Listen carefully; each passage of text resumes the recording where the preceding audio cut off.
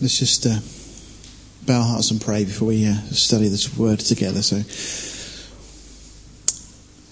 Heavenly Father, we thank you again for this precious book that we call the Bible.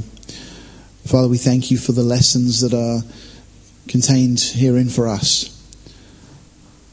Lord, that we would learn to surrender our own lives to you, to allow you to be in complete control. Jesus, we want you to be our first love.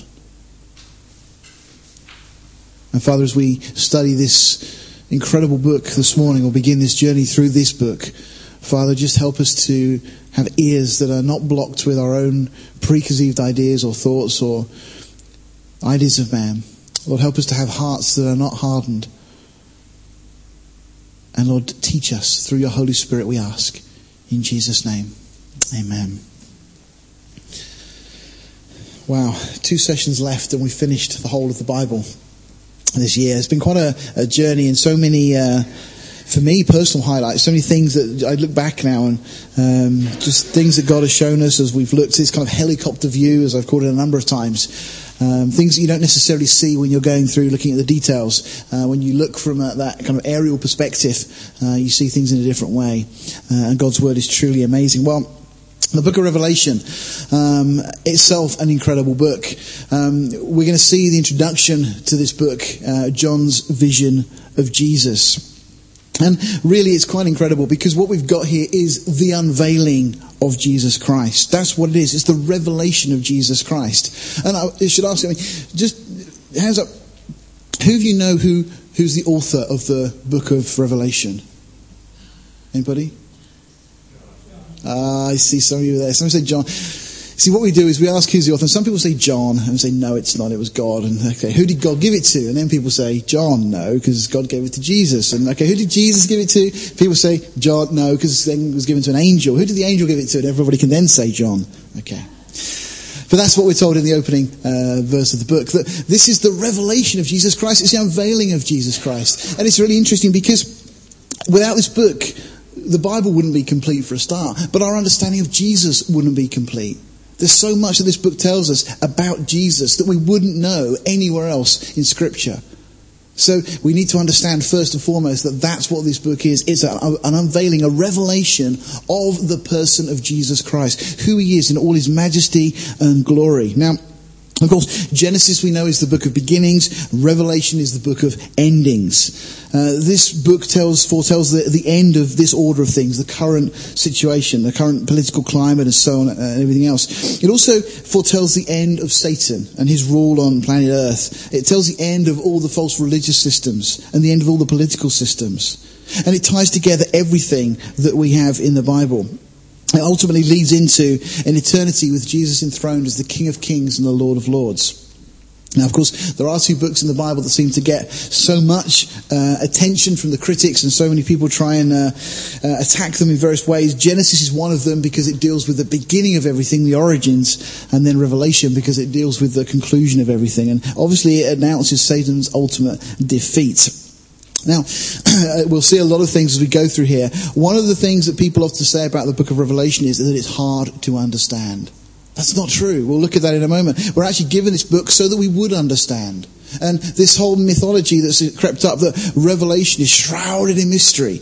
No, that's not true at all. We'll look in a moment as we look into the first chapter exactly what Jesus said of the reason this book is given in the first place. Now, just to give you a couple of kind of miscellaneous facts about the book, there's more names and titles given to Jesus in this book than in the whole of the New Testament. Now, the book was written somewhere around about 96 AD after John had been exiled to the island of Patmos. There's 404 verses and there's 22 chapters. But in those 404 verses, Chuck Missler in his book Cosmic Codes lists 800 allusions to the Old Testament. That's more than 2 of it. It's about 2 a verse. That's incredible. This book is drawn from the Old Testament. Now, one of the problems people have in understanding the book of Revelation is they don't understand the Old Testament. You'll find some churches today will proudly say that they are New Testament Christians. Really? What was it the apostles taught from? What was the early church's scripture? It was the Old Testament.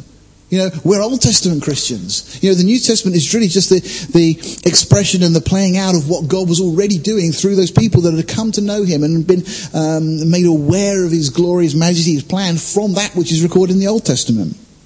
So we'll see that a lot of the things that were concealed in the Old Testament are really wrapped up and made very clear in the book of Revelation. But again, 800 allusions from the Old Testament in those 404 verses. We get 17 scene changes from heaven to earth and back again. So sometimes we're looking at events in heaven, sometimes we're looking at events on the earth. There's 44 separate visions that John records for us. We find that the word like appears 22 times. Now, don't tell me the Bible's not current. Because young people today, if you've noticed, in their sentences, all they say is the word like. Well, like, it was kind of like, and that's all they say. They just love similes, don't they? But like appears 22 times. So we'll find that Jesus' hair is like wool. It's not saying it is wool, it was like wool, it resembled. And that's how God has given this to us, to help us understand. And again, just to make the point, God wants us to understand. So he's given us things that we do know as this kind of comparison model. We find the word as appears 65 times. So some occasions we'll hear that John appeared as dead, or seemed as dead. He wasn't dead, but it seemed as dead. It's like. It's again a comparison for us so we can understand. And John will say 35 times, I saw. So it's going to be expression of the things that he was seeing, observing. And so we're going to see lots of imagery and so on as well. The word behold is found 26 times in these 22 chapters. So really that's kind of an important, let's listen, look, pay attention. The word great appears 72 times to deal with obviously the magnitude and this kind of overwhelming experience that John was trying to record for us in the best way that he was able to. But of course, significantly, the book of Revelation is the only book in the Bible that specifically promises a blessing for reading it. Now that on its own makes it a very, very special book. So let's have a look. This is just kind of the breakdown of the chapters as we have them. So again, the first chapter, this introduction and the vision of Jesus. Then we have 7 letters to 7 churches. Now these are letters written by Jesus himself. Now people, when they look at the New Testament, sometimes neglect the fact that Jesus writes 7 letters and they're recorded for us here. Then we get to chapter 4 and 5 and our kind of scene shifts to the throne room of heaven. And we see what seems to be the title deed for the earth. We'll talk about that in a moment. And then we get into our first kind of real division, the beginning of sorrows, or the first 3.5 years of a 7-year period that is spoken of throughout Scripture. And we'll see that amplified in this book. Now, as that beginning of sorrows, and that's a title that Jesus himself uses in Matthew 24, but when this period begins, the first thing we find is that 7 seals are opened. That's, seals as in sealing a document type of seal, not those kind of seals. See? All right, so these seals are kind of peeled back, revealing something, and we'll see as they unfold in a moment. And then 144,000 of the Jews, we find, are also sealed in chapter 7. They're protected, supernaturally protected.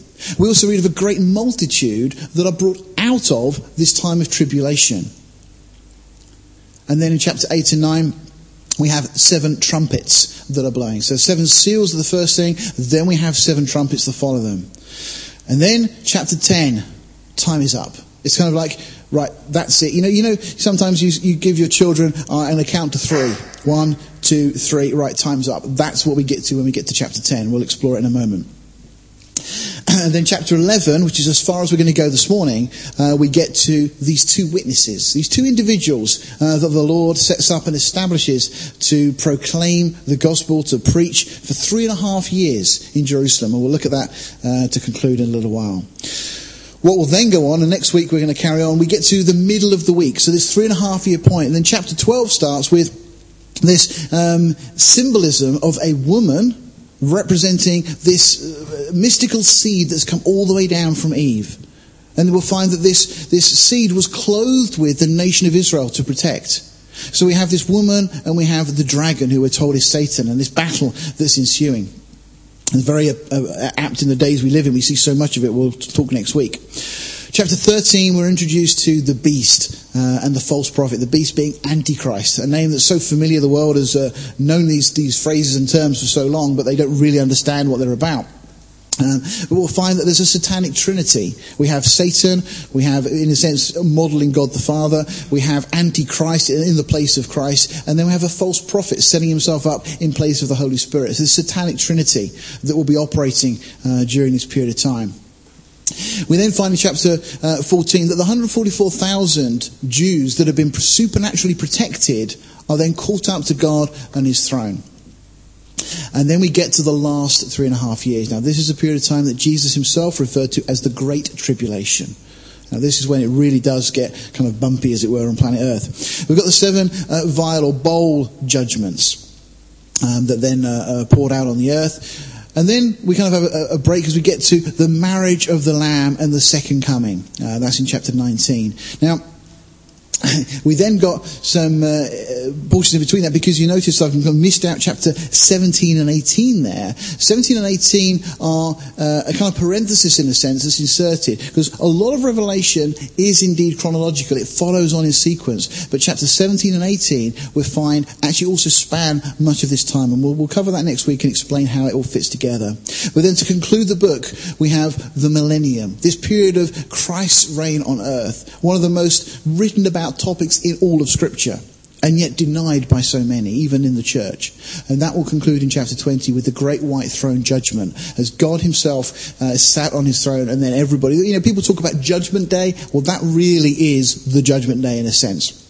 And then finally, we get to the last 2 chapters, which will explain for us what is yet to come. It will speak of a new heaven and a new earth, and that will conclude the book for us. So that's kind of hopefully a helpful little breakdown for you. Now, chapter 1 then, John's vision of Jesus. So again, the revelation of Jesus Christ, which God gave unto him to show unto his servants things which must shortly come to pass. And he sent and signified it by his angel unto his servant John. Now that's what we said earlier. Now, again, the first thing, the title is not Revelations. Some people say that. It's not. It's revelation. It's the unveiling of Jesus Christ. That's really what it is. And, ask yourself the question, what would your impression of Jesus be without this revelation? So much of what you know of Jesus and his majesty only come really from this book. We know lots of Jesus in terms of the time that he walked the shores of Galilee, climbed the mountains of Judea. But in terms of the God element of Jesus, because obviously we have Jesus is God manifest in the flesh, and sometimes we focus on the flesh part and we think of Jesus as a man, and of course he is a man. That's true. That's what God did, this incredible gift, in a sense that God allowed his son, that Jesus willingly took on the form of a human. But at the same time, he's still God. And what Revelation explains to us, this revelation is the unveiling of just who Jesus is. Well then, we see which God gave. This is God that is giving this. And this is a kind of revelation to show unto his servants. Now, I think, again, just to mention, this is so that we do know. This isn't something that we should, put to one side and think, it's very confusing, it's all picture language, it's allegorical, or whatever so many people will say. This is something we're meant to understand, and God wants us to know. And then finally, we find that this book is sent and signified. Okay, so it's rendered into signs. Now, we're used to signs, aren't we? Now, so many people will talk about the way Revelation, as I mentioned a moment ago, uses picture language or allegory. So they'll suggest it's trying to imply something else. But think of a sign. A sign that's just on the side of a road points to something that's literal.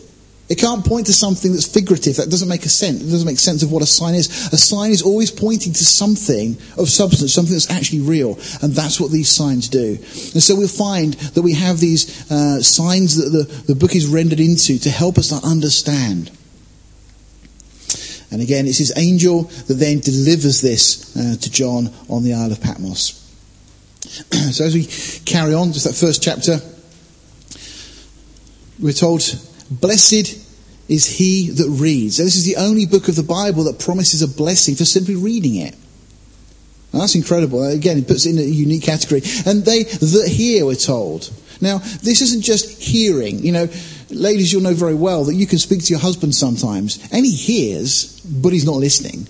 And sometimes we do that with God, don't we? That actually we kind of hear something, but we weren't really listening. We weren't really paying attention.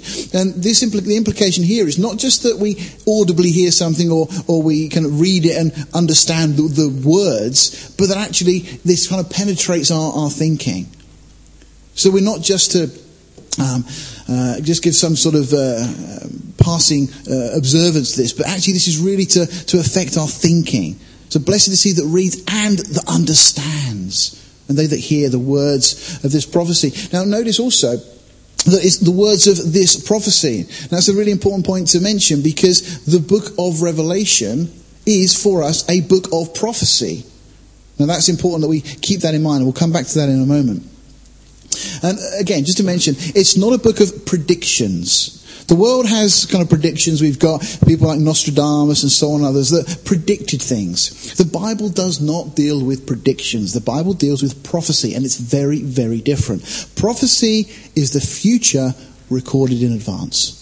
Now, only God can do that. And God actually says in Isaiah 46 that that's one of his unique attributes, that he can record the future before it happens. And he sets it up as a test. Try me in this. And we can indeed test and see that God has shown the future in advance. And that's what this book is. So this is like tomorrow's newspaper headlines before we've got there. And again, this third verse concludes and says, for the time is at hand. And what it means simply is that this is a book for now. You remember Daniel, in the book of Daniel, at the end of the book, he's told to seal up the words. Because it wasn't for that time, it was for a time yet future. But John is not given any such command. John is told the time is at hand. So we need to understand that this book is very, very relevant for us.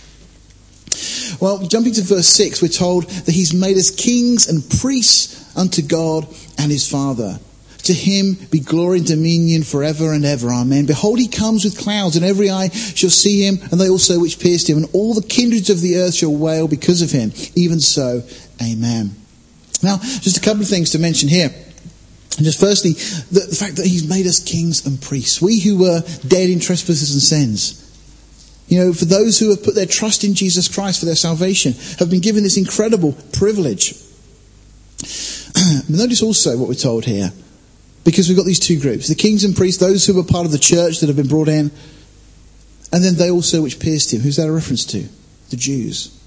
This is really interesting because just this verse on alone, it just gives us this understanding that God's plan involves Israel. Israel are going to see him. They will realize, and this really is an allusion to that which we read in Zechariah chapter 12, that they will look upon him whom they have pierced and they will mourn. And finally, Israel will come to the knowledge that Jesus is their Messiah. One other thing just to mention here, because there are a number of people that will try to interpret the book of Revelation in different ways. You've got the preterist view. And this is a view that all of these things were fulfilled by the time we get to about AD 70 or so on. Well, for a start, the book wasn't written till after that, which makes it a bit tricky. And secondly, we know that these things haven't been fulfilled because Jesus hasn't yet come back. Every eye has not yet seen him. So it's very simple from the scripture alone just to dismiss that particular position. The historical view, which is the view generally adopted by the majority of the church, which suggests that the things that we read in this book have been taking place throughout time.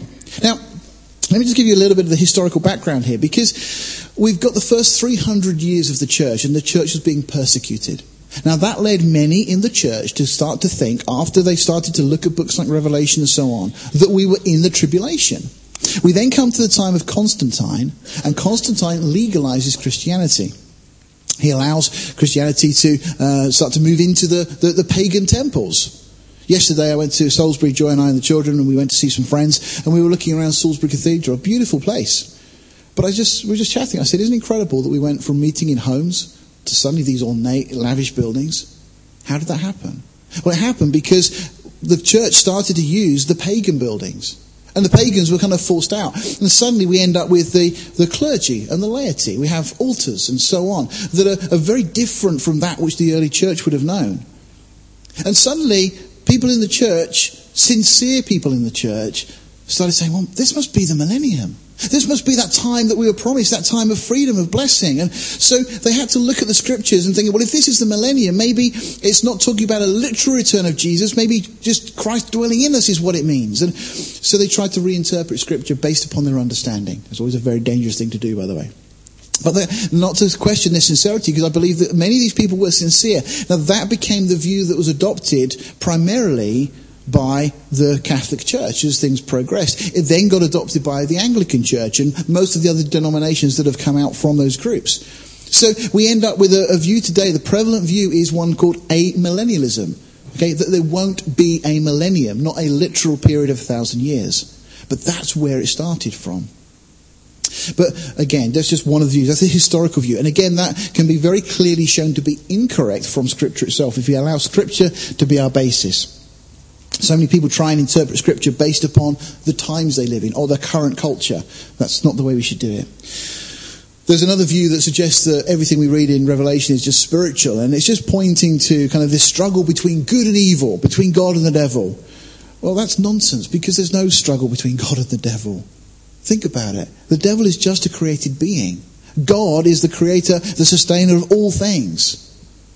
You know, God has allowed Satan to do what he's doing because it will fulfill God's purposes, and there will come a day that Satan will be judged accordingly. There's no battle between God and Satan. It's not as if you've got Jesus in one corner and then Satan in another corner and they're just going to go at it. The devil has been defeated by Jesus on the cross already. You know, and there's not this kind of cosmic battle that so many people would assume. People think that God rules in heaven and Satan rules in hell. Satan doesn't rule in hell. Satan doesn't want to go to hell. It's the hell we're told in John's Gospel. The hell was made for the devil and his angels. Satan will end up being cast into the lake of fire. Satan does not sit there with a kind of pitchfork and pointy ears ruling in hell. Satan, we're told, is the god of this world. That's what he always wanted, by the way, and we'll talk about that in a moment. So, the final view is what's sometimes referred to as the futurist view, which is the idea that the majority of these things are yet future and to be unfolded in God's timing. And notice again that the kindreds of the earth will wail. And that's talking about all the people of the earth, all the families of the earth. So why are they going to wail? Well, we'll see very clear as we start to move forward.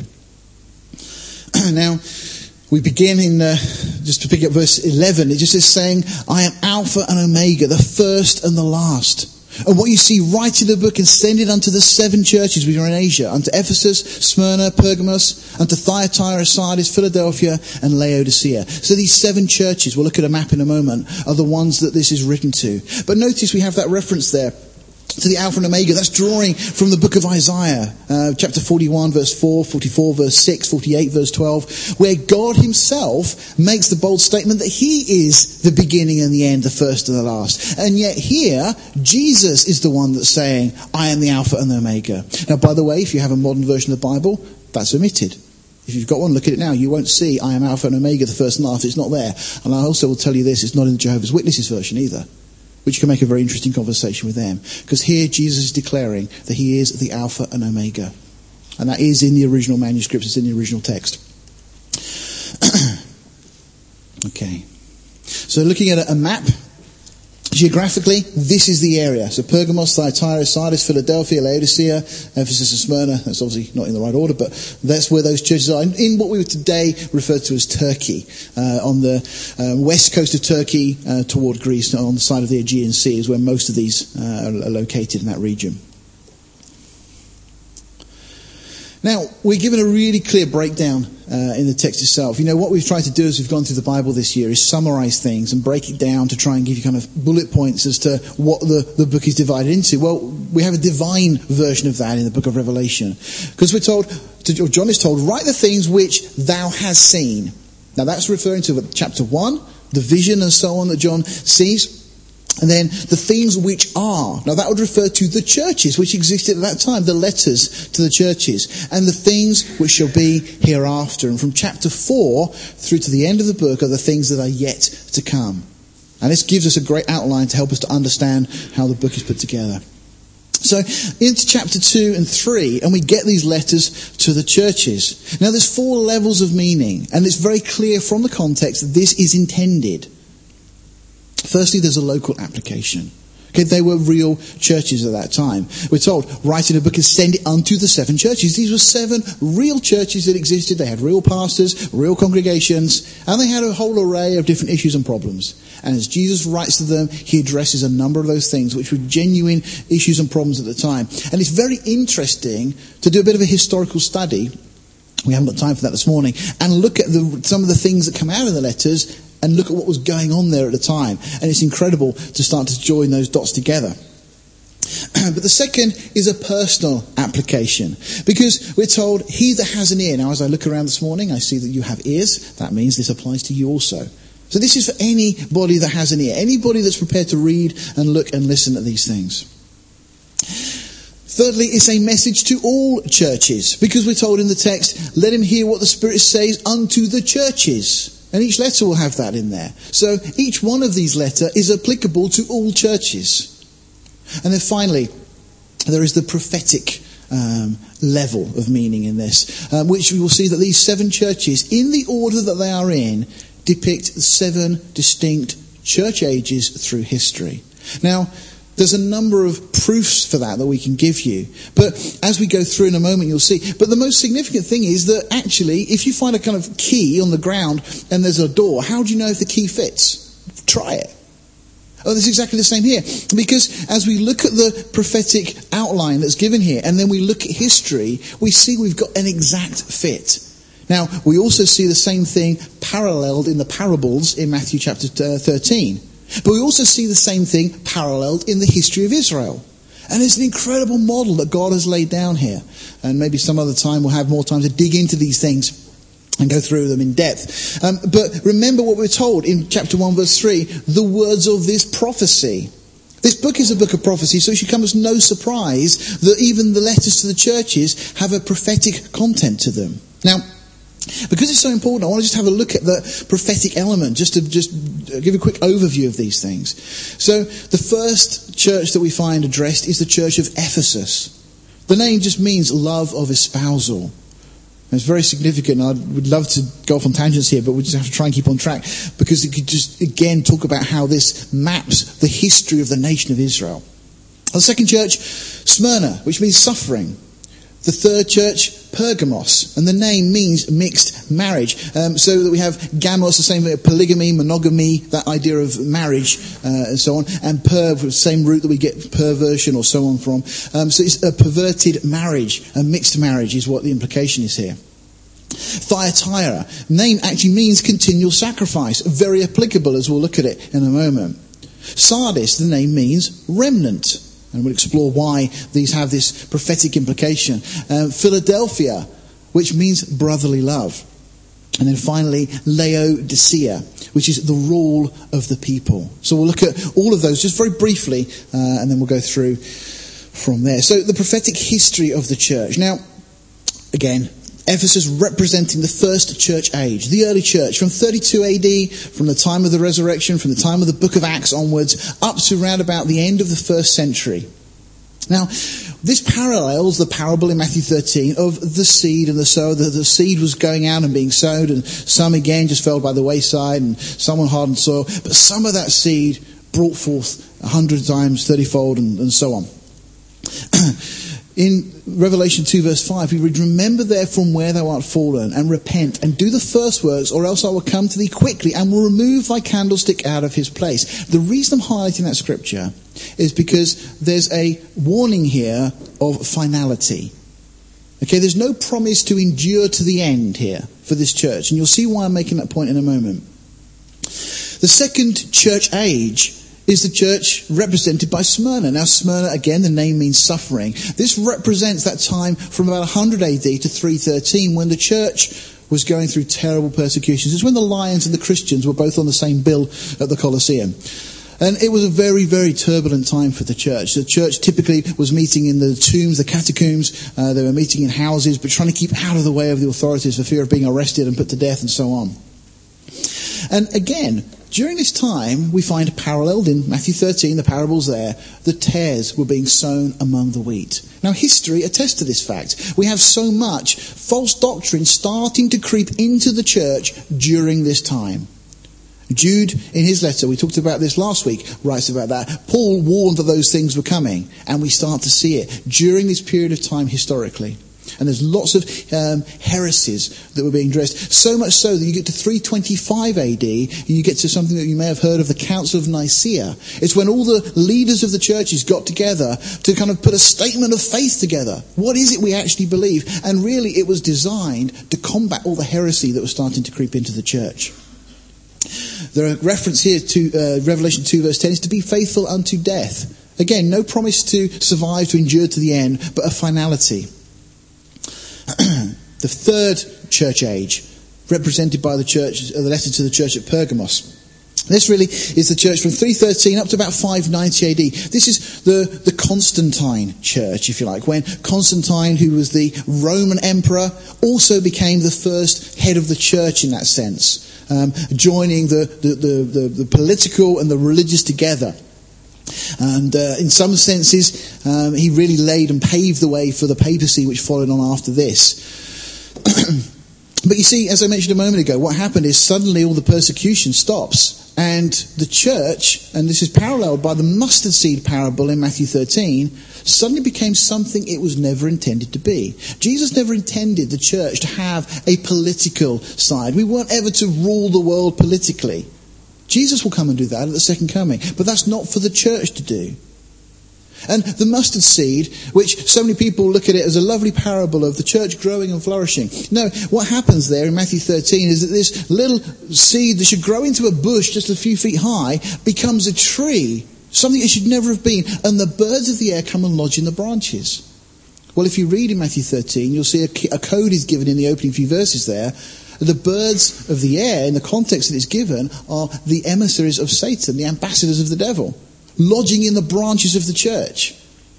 And so the church grows and becomes something it should never have been. The name so applicable, Pergamos, a mixed marriage. Exactly what happened. And again, a warning. Repent or else I will come unto thee quickly and will fight against them with the sword of my mouth. Again, this kind of idea of finality for this church. Then we move on, and there's a shift even in the construction of the way these letters are written at this point, to the church of Thyatira, representing the fourth church age. And the name means continual sacrifice. How interesting, because this is the point that the Roman Catholic Church really comes into being and starts to become the dominant force that it became through the whole of the Middle Ages and so on. And really, this church will span that period of time from around about 590 AD up to the tribulation. Now, this is paralleled by the parable in Matthew 13 of the woman and the leaven. And very interesting study you can do there, again, of this leaven, which again speaks of pride, of sin, of being puffed up and corrupted, and so on. The verse we have, though, from chapter 2, verse 21 and 22, I gave her space to repent of her fornication, and she repented not.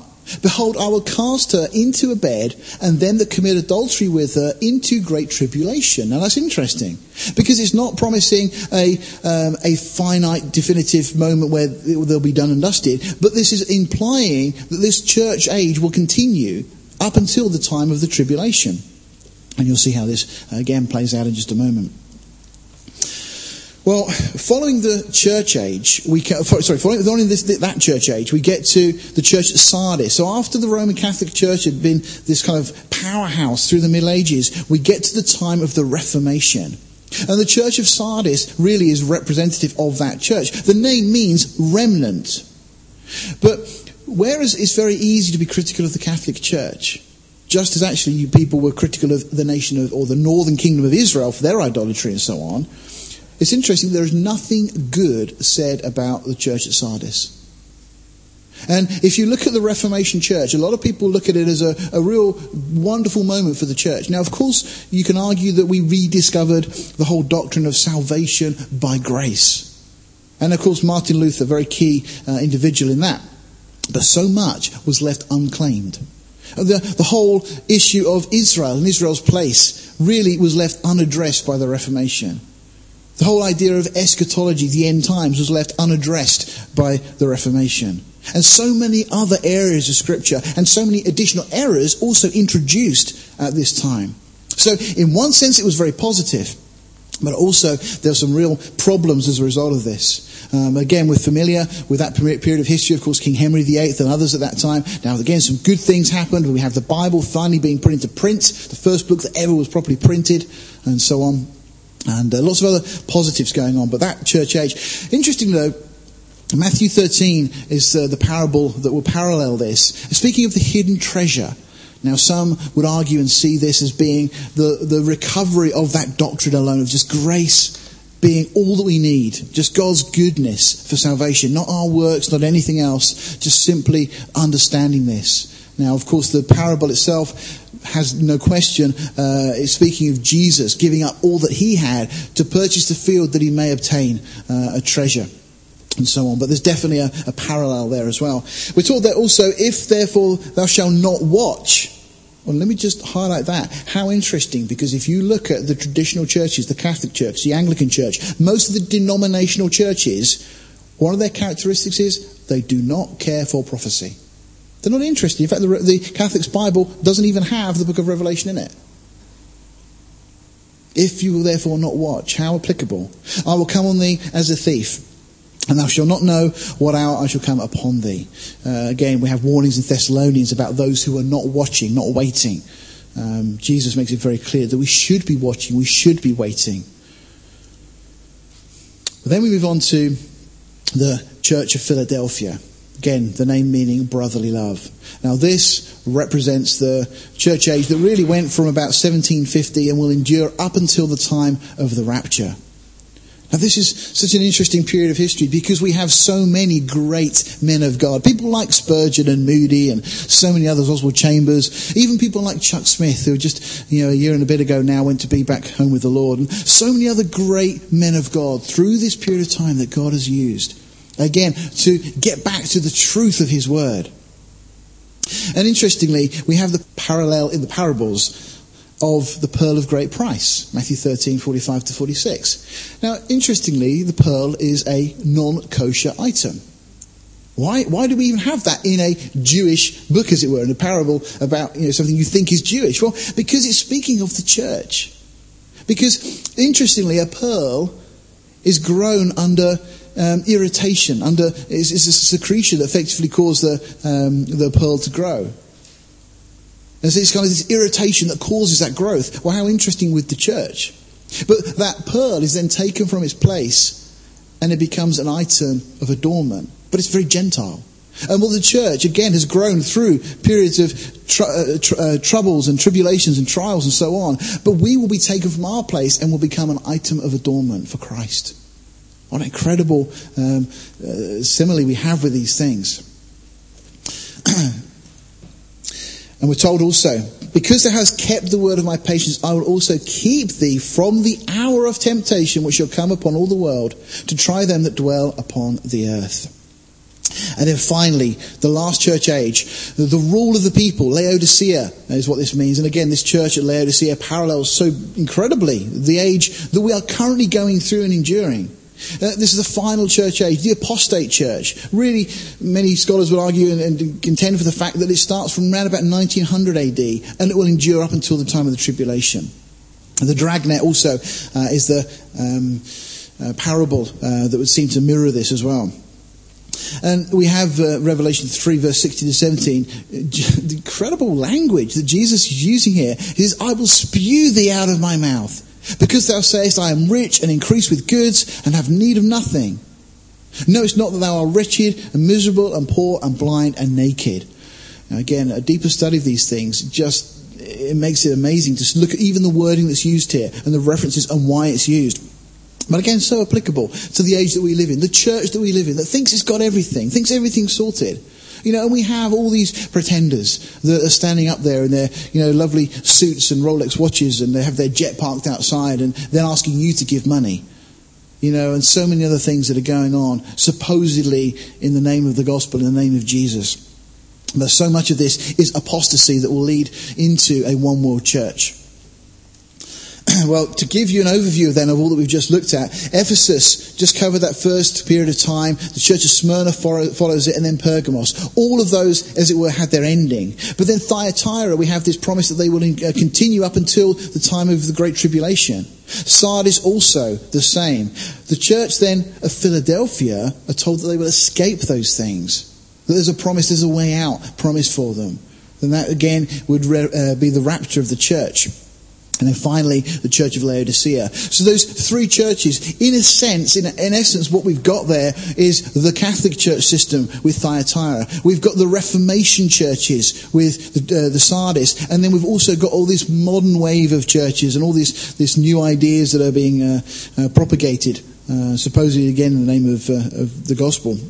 All of those will end up being joined together, and we see it right now, don't we?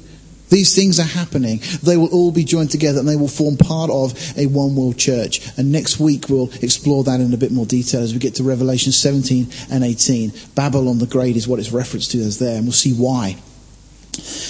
Jesus said, "Not everyone that says unto me, Lord, Lord, shall enter the kingdom of heaven, but he that does the will of my Father which is in heaven." Why is it Jesus says this? Well, first of all, notice that he's saying that he's doing the will of my Father. What is God's will? Well, we look at 1 Thessalonians 4, and God's will is our sanctification. So to do the will of the Father is that we are sanctified. And notice what's also put in this verse, that you should abstain from fornication. It's almost like two separate subjects, isn't it? Well, no, because as far as God is concerned, to do God's will, to be separate, implies and means being spiritually separate. See, fornication, of course, there's a natural physical component to it. But God really is looking at the spiritual element of this. John 17:17 says, "Sanctify them through thy word. Thy word is truth." So the way that we are sanctified and set apart is through God's word. In Ephesians 5, again, speaking of the church and so on, "Husbands, love your wives as Christ also loved the church, and he gave himself for it, that he might sanctify and cleanse it with the washing of water by the word." You start to see how important the word is if we are to be sanctified. Again, "Not everyone that says unto me, Lord, Lord, shall enter the kingdom of heaven, but he that does the will of my Father." If you are to do God's will, you have to be immersed in his word. You cannot just dismiss God's word and then just go with whatever ideas, every wind of doctrine that's blowing around. If you want to be pleasing to God, then you need to be in his word, reading his word, learning and studying and growing therein. The danger is that many will say to me in that day, says Jesus, "Lord, Lord, have we not prophesied in your name? And in your name cast out devils, in your name done many wonderful works?" You see, there are many people within the church system that do all sorts of wonderful stuff. But that doesn't mean they are Christ's. "And I will profess to them, I never knew you. Depart from me, you that work iniquity." It's a big subject, so we can take it up some other time. I encourage you to do some reading and look into this as well. Okay, so chapter 4 and 5, we get to the throne room of heaven. "After this I looked, and behold, a door was opened in heaven. And the first voice which I heard was, as it were, of a trumpet, talking with me, which said, Come up hither, and I will show thee things which must be hereafter." Now, many, and myself included, think that this is a very much a parallel to the rapture of the church, because we've come to the end of the church ages. And the next thing we see is the church appearing in heaven. Up to this point, the church has been mentioned 19 times. The church won't get mentioned again through the next whole portion of the tribulation on earth. We're not even referenced, not mentioned, not alluded to in any way, shape or form as being on earth. The church now, at this point, is brought up that kind of call to come up here. John says, "Immediately I was in the Spirit, and behold, a throne was set in heaven, and one sat on the throne. And he that sat was to look upon like jasper and a sardine stone, and there was a rainbow around the throne in sight like unto an emerald." Again, it's Jesus is the focus of what John sees. But as kind of almost the dust settles after John's there, and just the enormity of this vision. He says, "Round about the throne were 24 seats, and upon the seats I saw 24 elders sitting clothed in white raiment, and they had on their heads crowns of gold." Now this is really important, because the question is, who are the elders? Well, unquestionably, this is the church. Why 24? Well, because if you go back into the Old Testament, you'll see that David arranged the priesthood into 24 courses. 24 becomes representative of the whole. And just the same here, because we are also a kingdom of priests, and we've been arranged into 24 courses, and so we have 24 representatives before the throne. The other clues, of course, white raiment is only ever promised to the church. crowns of gold are only ever promised to the church. And there's so many other evidences and proofs from Scripture that we can show this. And then we just read on. The 24 elders fall down before him that sat on the throne and worship him that lives forever and ever, and cast their crowns before the throne, saying, Thou art worthy, O Lord, to receive glory and honour and power. For thou hast created all things, and for thy pleasure they are and were created. This is incredible, because not only are we then laying our crowns before the throne, we sing the great hymn, don't we? Crown him with many crowns. It just pains me sometimes as I think how many people sing that not knowing what they are singing about. But this is talking about that moment before the throne as we lay our crowns before the throne. And we've talked a lot about that as we've gone through the New Testament.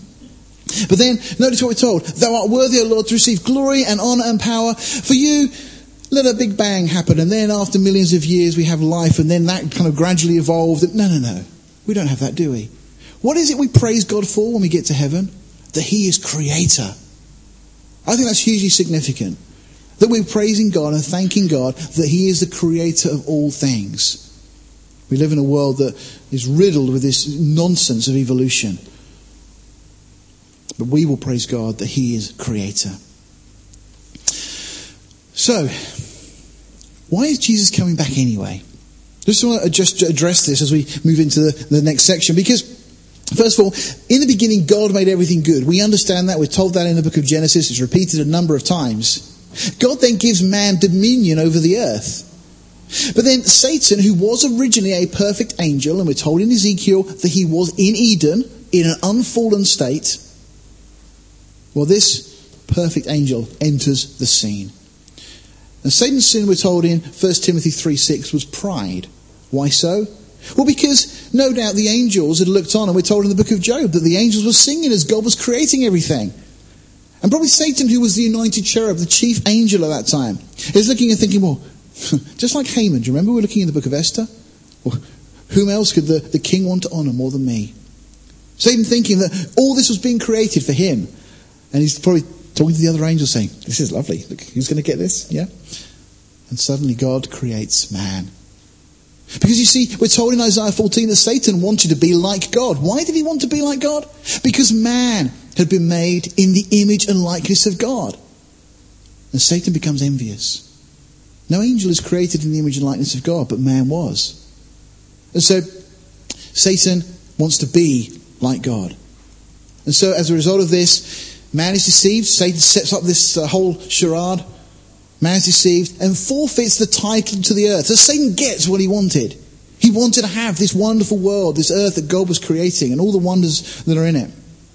And so Satan becomes, as we're told in the New Testament, 2 Corinthians 4:4 tells us that Satan is the god of this world. In the temptation in the wilderness in Luke 4, when Jesus is challenged by Satan and tempted and so on, that Satan offers Jesus the kingdoms of the world. Jesus doesn't say, well, you can't do that, they're not yours. Jesus knows full well that for now they are Satan's. That's the way it is for now. And so Satan gains the title to the earth. In chapter 5, by the way, we just carry on. I saw in the right hand of him that sat on the throne a book written within and on the back side. This book is written on both sides of the documents, sealed with 7 seals. Now, from a historical point of view, if you look back, you'll find that documents like this were typically a title deed, written on both sides and sealed in the way that they were. This seems to be the title deed for the planet Earth. And a strong angel proclaimed with a loud voice, who's worthy to open the book, to loose the seals thereof? Now it's incredible because as John gives his response, he says, and no man in heaven, nor in earth, nor under the earth, was able to open the book, neither to look thereon. And I wept much because no man was found worthy to open and read the book, neither to look thereon. Why is it John was looking for a man? Well, because the dominion of the earth had been given to man. And if you understand the rules that we read in the Torah that God has established regarding ownership, you see, the title of earth had passed to Satan. The only way that could be purchased back again is if a kinsman of Adam could be found, a relative that was able then to buy it back. Just as we have in the whole story of the book of Ruth. Boaz was a family member. That's why he was able to purchase back the land that had been Naomi's husband. But if he hadn't been a family member, he would have had no right to do so. So they were looking for a man. And it's incredible because John Then we read, I wept much because no man was found worthy. See, John, I think, realized the import of what was going on here. That unless somebody could be found that was worthy to purchase back the earth, it would remain under the jurisdiction and dominion of Satan. But then one of the elders said to me, weep not, behold, the Lion of the tribe of Judah, the root of David, has prevailed to open the book and to loose the seals thereof. In other words, there is one who is worthy. There is a relative of Adam, a man that is able to buy back title to the earth. So, we continue. Satan has the title to the earth for now. Only a kinsman of Adam could redeem it. And again, that scripture from Leviticus, it will be there on the slides. You can have a look at that from Leviticus 25:25. The book of Ruth is a great model of all of this. The cry is made that no one is found worthy, no man is found worthy, until, of course, Jesus then steps forward. And Jesus is worthy. And Jesus takes a scroll and effectively claims the title to the earth. But we don't see that played out until we get to chapter 10. Do you remember what I said earlier? Time is up. No more. That kind of 1, 2, 3, right. Well, chapter 10 is when Jesus says, coming ready or not, effectively. And then Jesus will return to reign on David's throne. We're told that they sung a new song, saying, Thou art worthy to take the book and open the seals thereof, for thou wast slain and hast redeemed us to God by thy blood out of every kindred and tongue and people and nation, and has made us unto our God kings and priests, and we shall reign on the earth. I just want to highlight this for you because, again, this place is the church in heaven. It's redeemed us, made us, and we shall. Some other versions don't translate it this way. They put they, them, and everything. And it implies that this is not the church. But from the whole context, this clearly is the church. Then we get to chapter 6, and the tribulation begins. Now, I'm not going to read these scriptures for you. I want you to take away, these will be in the notes, have a look at these at your leisure. But Isaiah 13, verses 6 through 13 and so on, make it very clear that the time that is coming on the earth is a time of tribulation and is wrath from God. Look, just that first verse. Howl ye, for the day of the Lord is at hand. It shall come as a destruction from the Almighty. This isn't the kind of tribulation that Christians experience. We all experience. Jesus said that those who live godly will suffer persecution. This is the tribulation that is coming as a direct result of God's wrath being poured out on an unbelieving and Christ-rejecting world. That portion just carries on. Zephaniah speaks again of the great day of the Lord being near. It is near, hastens greatly, even the voice of the day of the Lord. The mighty man shall cry there bitterly. The day is a day of wrath, a day of trouble. And it goes on. This time, clearly from Scripture, is a time of judgment that's being poured out by God. Again, look at those scriptures, please do. In Matthew 24, Jesus speaks about this time. Nation rising against nation, kingdom against kingdom, famines, pestilences, earthquakes in diverse places. And he says that when those things start to happen, that will be, and the phrase Jesus uses, is the beginning of sorrows. And then we carry on. And except those days be shortened, there should no flesh be saved. Now, probably at the time when Jesus said these words and people would have listened to him, there could have been those who would have scoffed and said, yeah, there's no way any Roman army or any battle would wipe out all of humanity. But now, well, we live in a world with nuclear weapons, with weapons that could, at a push of a button, mean that no flesh would be saved. But God says, for the elect's sake, and by the way, that elect, I believe, is reference to the Jews, but for the elect's sake, those days will be shortened. If any man say to you, lo, here is Christ, there believe it not. For there shall arise false Christs and false prophets. And again, their intent will be to deceive. So let me give you just a brief overview of this period of time as we just draw to a close now. So we're going to have a 7-year period of time. Divided into 2 3.5-year periods. This is expressly stated in the text itself. It's given to us as 1,260 days, which is 3.5 years of a 360-day year. Now, we've talked about that previously. When the Bible deals with prophetic years, it always seems to use 360-day years for various interesting reasons that we could discuss some other time. So we have 1,260 days. We also have another way it's referred to as time, single, times, plural, and half a time. Okay? Again, we can draw back into the book of Daniel. We see that reference. Again, it's talking about 3.5 years. And then we also have 42 months, the same period of time again. So these 3.5 years are referred to in a number of ways, making up the total of 7 years, which is the final 7 years of the prophecy given in the book of Daniel in chapter 9. Okay, it's a period of 7 years that's yet to play out, and this will be it. Now the first part, again, using Jesus' own definitions, is referred to as the beginning of sorrows, and then the second part is the Great Tribulation. The beginning, prior to the beginning of sorrows, the church will be raptured, and at the end, the conclusion of it will be the second coming, when Christ will return with his bride.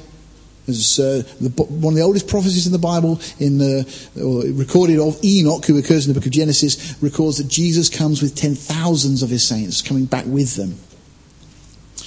So let's just zoom in on that period of time and see what's going to happen. So this first period of time, we see these seals, these 7 seals. The first seal is opened, and we see a rider with a white horse, imitating Christ, of course, because Christ will come back on a white horse. This will be Antichrist, and he comes with a bow.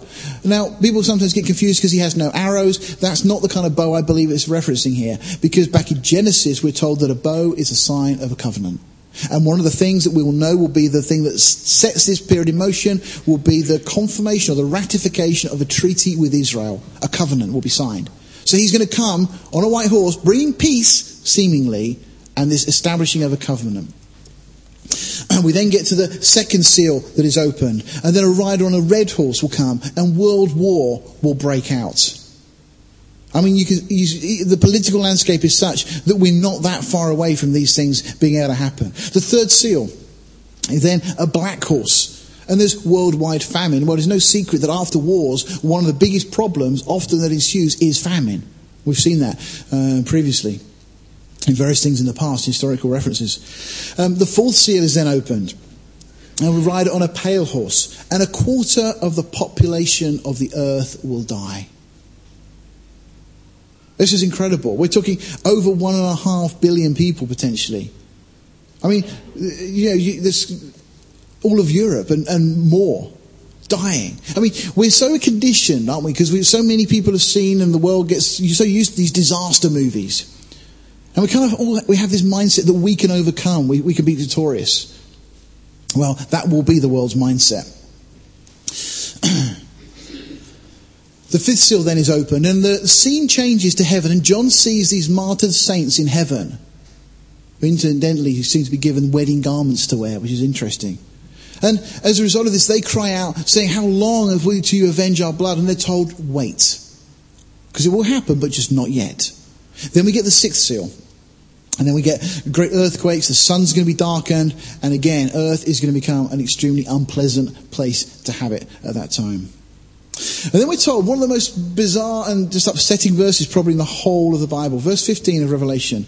It just says, "The kings of the earth, the great men, the rich men, the chief captains, the mighty men, the bondmen, the free men, hid themselves in the dens and in the rocks of the mountains." This is everybody is fleeing at this point. But look at why. "And said to the mountains and the rocks, 'Fall on us and hide us from the face of him who sits on the throne, and from the wrath of the Lamb. For the great day of his wrath is come, and who shall be able to stand?'" What really upsets me about this is that people realize that this judgment is coming from God. And what do? Harden their hearts. Just like Pharaoh did. They don't repent. They harden their hearts. It's just so baffling.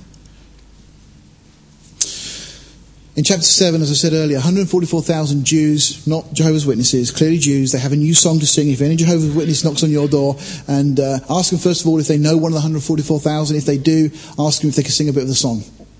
Because this is a song that only the 144,000 can sing. No one else can sing it. And they're told that they're from each of the tribes. So again, ask your Jehovah's Witness friend, which one of the tribes of Israel are they from? And they'll probably leave at that point.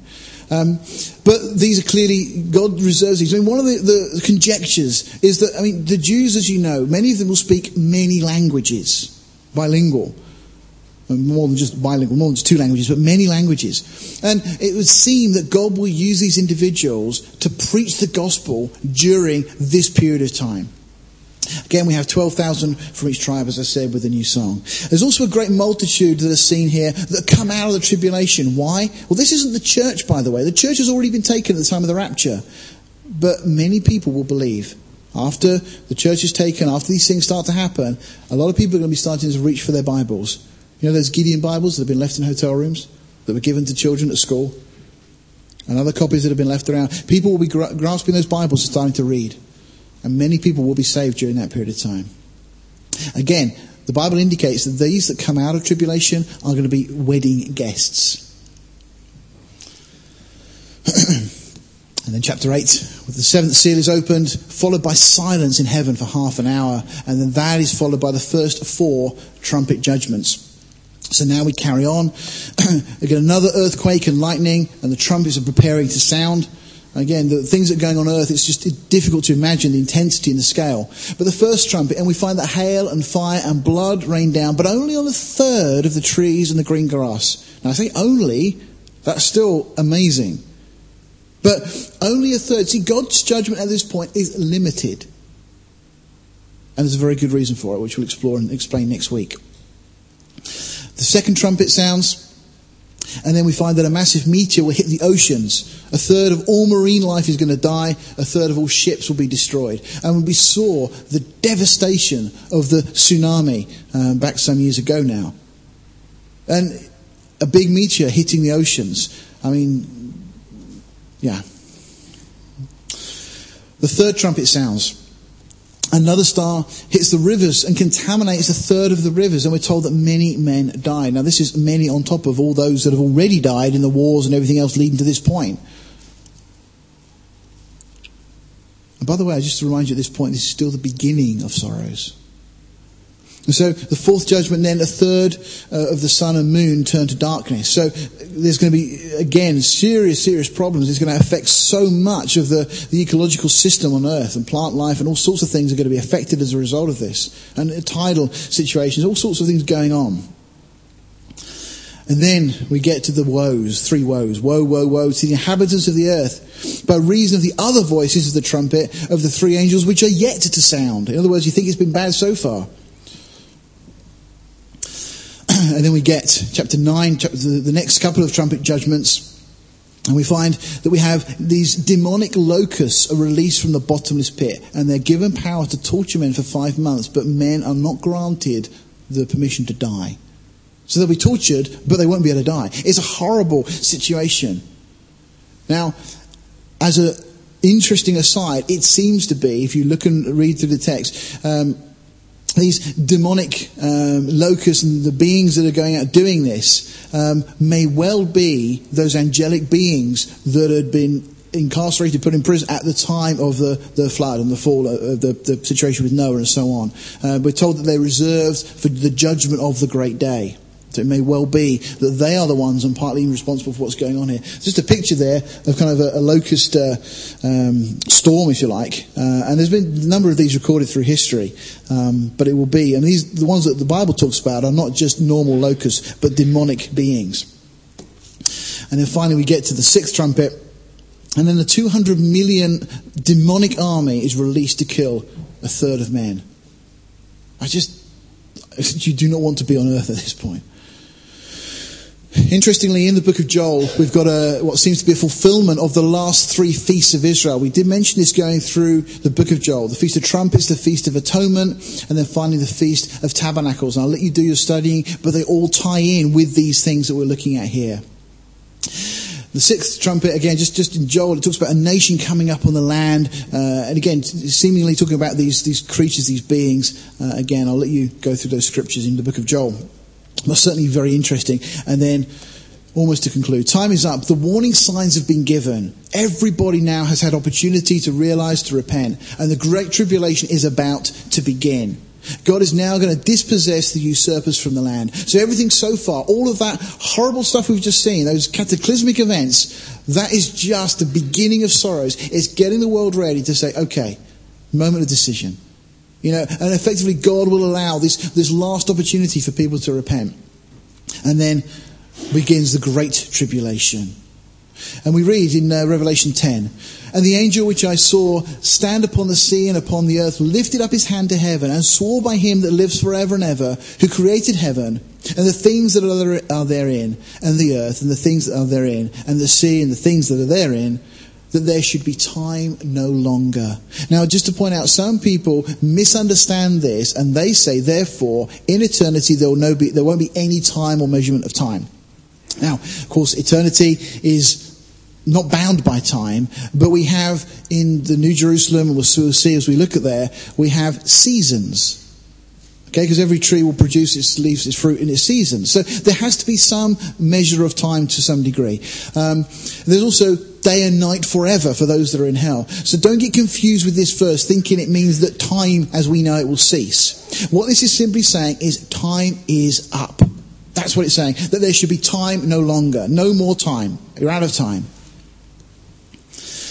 But in the days of the voice of the seventh angel, when he shall begin to sound, the mystery of God should be finished, as he's declared to his servants, the prophets. What a great statement. Because it's now that God is going to wrap everything up, and the mystery that God has declared, the mystery of the church, of Christ and the church, of eternity, all of these things are going to be completed. And the seventh angel sounded, and there was great voices in heaven, saying, the kingdoms of this world are become the kingdoms of our Lord and of his Christ, and he shall reign forever and ever. Now this is only Revelation chapter 10. But at this point, we've still got a lot to go. But this is that moment where this declaration is sounded. Satan's rule and dominion on earth has now officially come to an end at this point. And of course, the rest of what plays out is God then bringing judgment and getting ready to finally dispossess the usurpers. And so, this section, which we'll conclude now, finishes in chapter 11 with a jump back to the start of this whole period of 7 years. So we've only got to the 3.5 year point, but we jump back in chapter 11 and look at the two witnesses. And the two witnesses are two individuals that we're told are going to stand in Jerusalem. They're going to testify. They're going to be put to death. The people of the earth are going to have a great party. But then God is going to cause them to come back to life. And then they'll be raptured. They'll be caught up to the throne. Now there's question marks as to who and what and everything else. I tell you straight up, I believe these two individuals will be Moses and Elijah. Because the great two witnesses that God has given are the law and the prophets. The law is there to convert the soul, to convince us that we're guilty before God. And the prophets have been given to us to convince us intellectually. No man is without any excuse. Nobody can say, oh, I don't believe in that nonsense, because the prophecies of Scripture show to anybody that's intellectual and willing to look at them that the Bible is true, it's God's word, and these things will happen. And the law is there to convict you in your heart that regardless of any intellectual defense you may put forward, you are guilty before a holy God. They are the two witnesses that God has established. And so I believe that what we'll see again is that Moses being representative of the law, Elijah being representative of the prophets are going to finally come back. And interestingly enough, that we have prophecies in the text back in Malachi, and Jesus refers to as well, that Elijah would come before the great and terrible day of the Lord. There's a prophecy in Deuteronomy speaking of the fact that Moses also would return. And that's what the Jews believed. And there's also an allusion to that in John's Gospel. So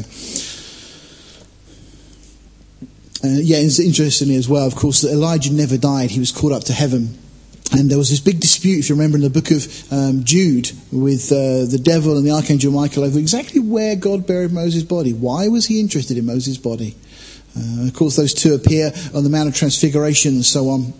And we see them, two men, seemingly the same, two people, at the tomb and also at the ascension. And it would seem to be these two individuals would come back at that time. So just to give you a final overview then. So we've got those 7 seals, which will be followed by these 6 trumpets that will take us up to that halfway point, and then that 7th trumpet sounds, leading us into the great tribulation. The 2 witnesses will prophesy for that first period of time, and then they themselves will be caught up to the throne. They'll be leaving. The 144,000 Jews also seemingly sealed in the early part of the tribulation, and then they also are caught up to heaven as well. There's going to be those that come out of the tribulation, and we'll look at the final point next week when that kind of the opportunity to escape, as it were, comes as we look at the tribulation martyrs next week as well. And then finally, those 7 vile judgments. So, heavy going, isn't it? But you know, the Bible says that there is salvation in no other name. For there is none other name under heaven given among men whereby we must be saved. Jesus Christ. in Acts 17, we're told that God winked or overlooked times of ignorance in the past. But now, he calls everybody everywhere to repent. Because he's appointed a day on which he will judge the world in righteousness by the man whom he's ordained. And he's given assurance of this by raising him from the dead. Romans tells us again that if we confess with our mouth the Lord Jesus and believe in our heart that God has raised him from the dead, we can have assurance that we are saved, and we have no need to go through any of this, nor do our loved ones, our families, our friends, anybody. And finally, Peter reminds us that the Lord is not slack concerning his promise, as some count slackness, but is long-suffering toward us, not willing that any should perish, but that all should come to repentance. Please, as you leave here this morning, don't go under any illusion that this is going to be harsh and hard, and well, why would God do that? We're dealing with a world that is so far removed from God's standard. It's so riddled and full of iniquity. You only need to look at a newspaper. And the events of this week, some of those things that we've been hearing on the news and have been reported in the papers are just so horrible. Well, God is going to deal with all of those things. But he's giving everyone a chance to repent. And that's why we need to be preaching the gospel. Whether we go out on the streets in Portsmouth, whether we talk to our families, whether we just share the gospel with our friends, whatever we do, this stuff is going to happen. Again, prophecy is not a prediction, it's the future revealed in advance. Let's bow our hearts. Well, Heavenly Father, we just thank you for this book. We thank you that it unveils the King of Kings. And it doesn't unveil a king who is all meek and mild and gentle, as so often people picture you, Jesus. But it reveals you as you truly are. A God who is just. A God who doesn't want people to perish. Who has provided the best and the only way of escaping these things. And so Jesus, help us as your ambassadors, as your servants, to be bold and to tell others of these things. To be stirred, Lord, to the very core of our being as we realize the reality of what is coming upon this earth. And Father, help us by your grace to reach out to witness. And Father, we pray for a harvest of souls to come in. Lord, before the rapture, we pray, before you come and take us back. Lord, we just thank you for these things. Lord, help us to just unravel them in our heads and in our hearts. And Lord, just continue to teach us and speak to us through your Spirit, working in us, we ask, over the days and weeks ahead. We just give you the glory now in Jesus' name. Amen.